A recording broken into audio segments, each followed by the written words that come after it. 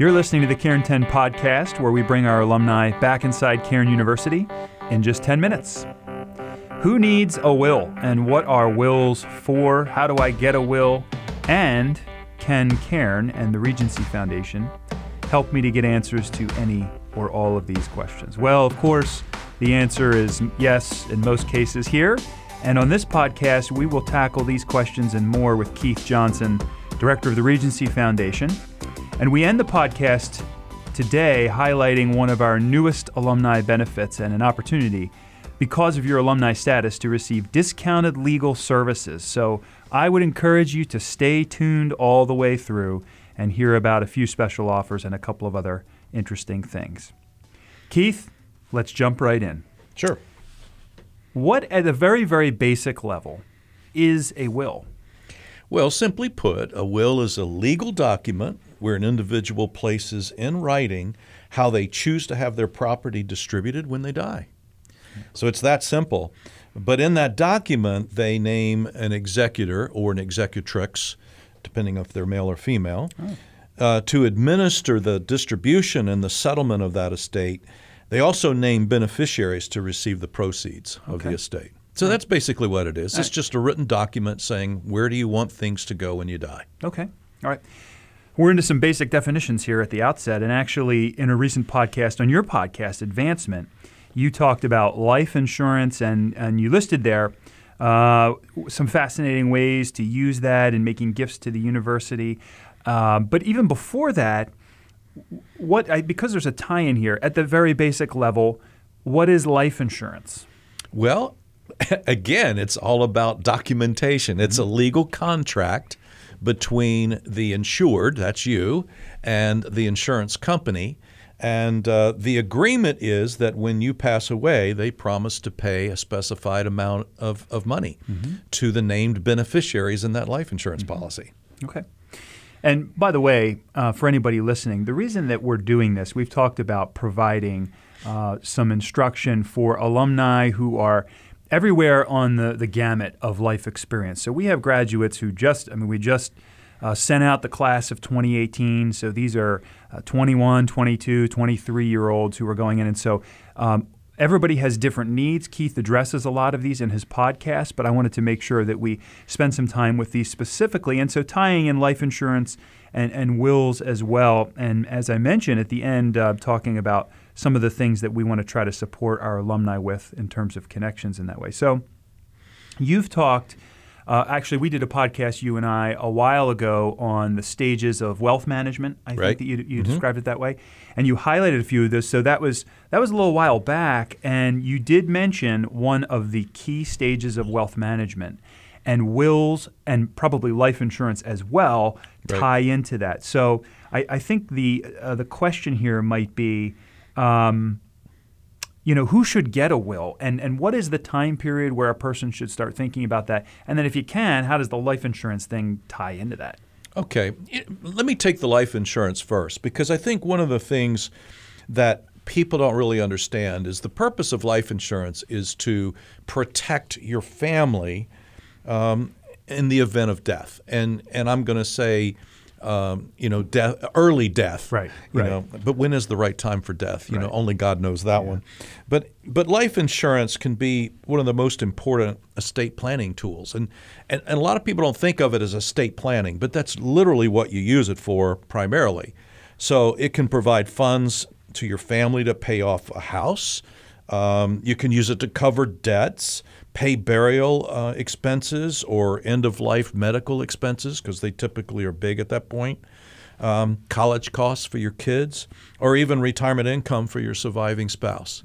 But I will tell you that sadly most people are very underinsured. Right. There's a lot more information that they need about life insurance. Do you buy term insurance? Do you buy whole life insurance? What's the best kind? And that's for another podcast. Right. But the most important thing is to get some professional advice and really sit down and figure out what is best for your family. All right, good. So then we come to the will part, which is the main focus of the podcast. Right. So is that something that a person who is in his or her 50s or 60s should be thinking about? What's the trigger in life, so to speak, when a person should start thinking, I need to prepare to get somebody to help me prepare a will? Well, there are several key triggers. The first one is when one becomes married, they really should start thinking about getting a will. In fact, they should get a will right away. Okay. Because let's say you come into the marriage with your own assets. There may be several years before you would commingle those assets. And some people, let's say it was an inheritance from your parents, you may not ever want to commingle those. So if you have assets in your own name and they're not in joint name, you absolutely need a will. Mm-hmm. It's really important to do that. The other thing is, if once children come along, no question, that's when you need a will. Because people forget that the most important thing that a will can do is to name who is going to take care of those children if both the husband and the wife are gone. Mm. And then you've got another issue, because let's say you went out and you did buy that life insurance. Now you've got assets that can be significant. Who's going to manage that? Right. Is it going to be the same person who is managing your children or raising your children? Right. Or do you want a different person to manage the assets just to help protect the children? So there are a lot of considerations that are important. Another one, you can be single and need a will. Because what if you own a business? What if you have accumulated some wealth? You need to have a will so that you can determine where that estate is going to go upon your death. What are some of the things that might happen in a scenario where, let's say there's a couple who is married and has several children, and they both were to pass away, but they did not have a will? What are some of the potentially difficult things that could happen at that point? Well, first of all, I think of the children. Who is going to take the children? So do you want the state of Pennsylvania to determine who's going to take care of your children, or would you rather make that decision? I would like to make that decision myself. I think so too. Yes. I mean, and I think, as a believer, you want to make that decision. Because I think you have that responsibility. I mean, I think we could make an argument from the scriptures about that. The other thing is, let's just say it's a husband and wife with 2 children, and the husband is suddenly killed in an auto accident.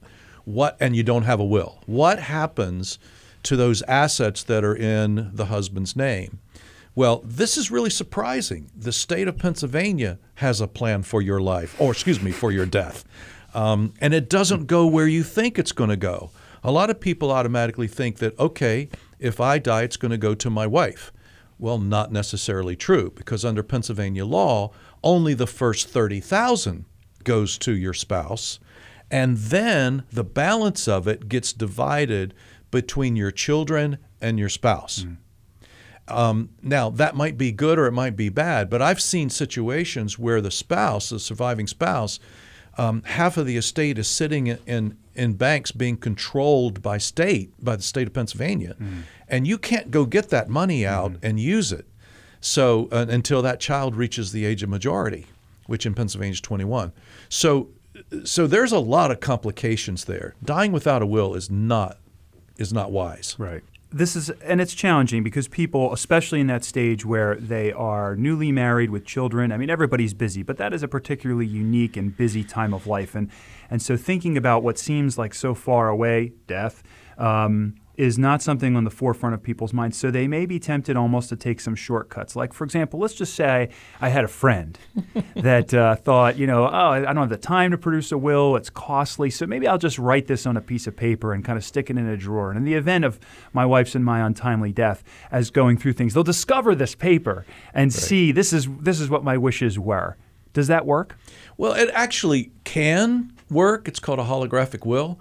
But really? I would, yes. Okay. But I wouldn't recommend that because you might leave out some really important elements that need to be in there. Yeah. So, I mean, it is possible that it would work. Now, do you have the right number of witnesses and all of the stuff that you need to make that document legal and something that's not going to be contested in court? Right. I mean, you want to make this as easy as you can on your surviving spouse and family. So, go get a will. It's just not advised. Just go get a will. Yeah, and it's going to be so much more easier. tricky that way. Yeah, that makes sense. And you have so much less risk. Yeah, it's kind of sloppy. Well, I'll make sure I'll tell this guy that he needs to do this. Tell him to get there right away.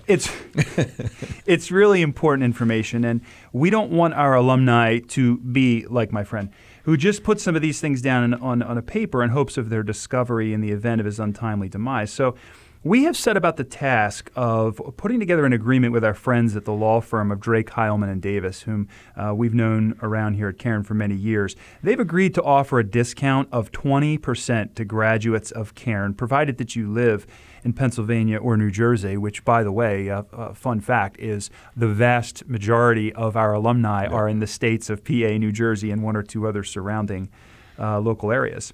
They're providing this on the service of creating a will for those alumni in Pennsylvania and New Jersey. And I've been through this process myself personally, and it went very well. They were very helpful. Everything was clearly explained. It really was much simpler than my wife and I anticipated. So we're pleased to offer this new benefit to our graduates. And so I'd encourage you, if you're interested in hearing more about this and just taking advantage of it, contact Keith at kjohnson@cairn.edu.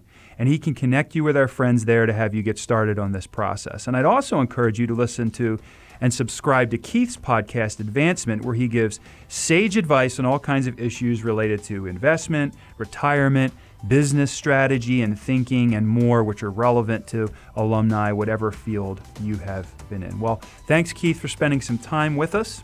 And those listening, stay tuned for a very special announcement about Cairn's new Pathway Society and how you might easily join. And then stick around also for Keith Johnson's own Cairn 10. Thanks for listening.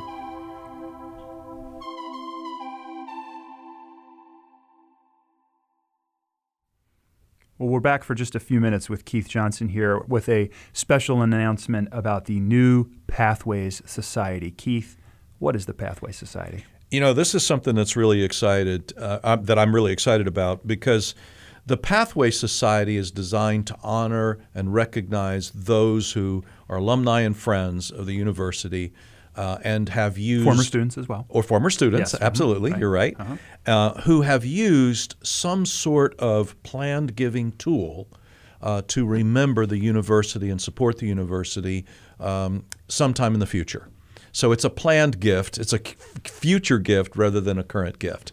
So, for example, we did a podcast about wills. So if you leave, say, 10% in your will, or you name Cairn University as beneficiary of 10% of your will, that would qualify you to be a member of Cairn's Pathway Society. Mm-hmm. It's just a way to honor. Mm-hmm. If you were to buy a life insurance policy and give that to the university, mm-hmm. that would qualify you. And there are many other ways in which you can be qualified.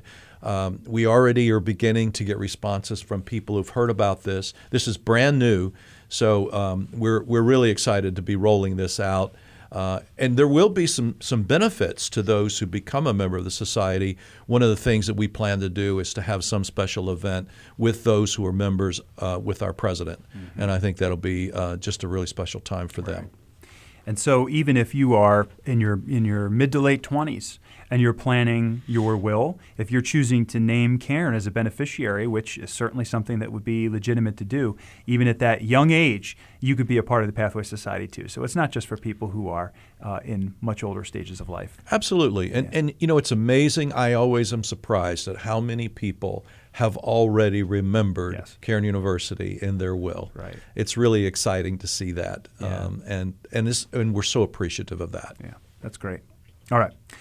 Well, last time in a podcast, we started a little thing where we went through someone's own Cairn 10. So we have these 10 questions, and they are pretty much the same questions. And I posed those to Sarah Fiskus, a graduate of Cairn just recently, 2018. Now, Keith graduated a little bit longer ago. Mm-hmm. And when Keith was at Cairn, it was the campus, of course, was in the city of Philadelphia. So his responses may be a little different, but certainly we have perhaps alumni from various generations and some who attended the school when it was in the city. And so they might find some of these particularly fascinating. So we're going to run through these very, very quickly. Are you prepared for the format here, Keith? I am. I'm ready. Here we go. Bring it on. Who was your favorite professor?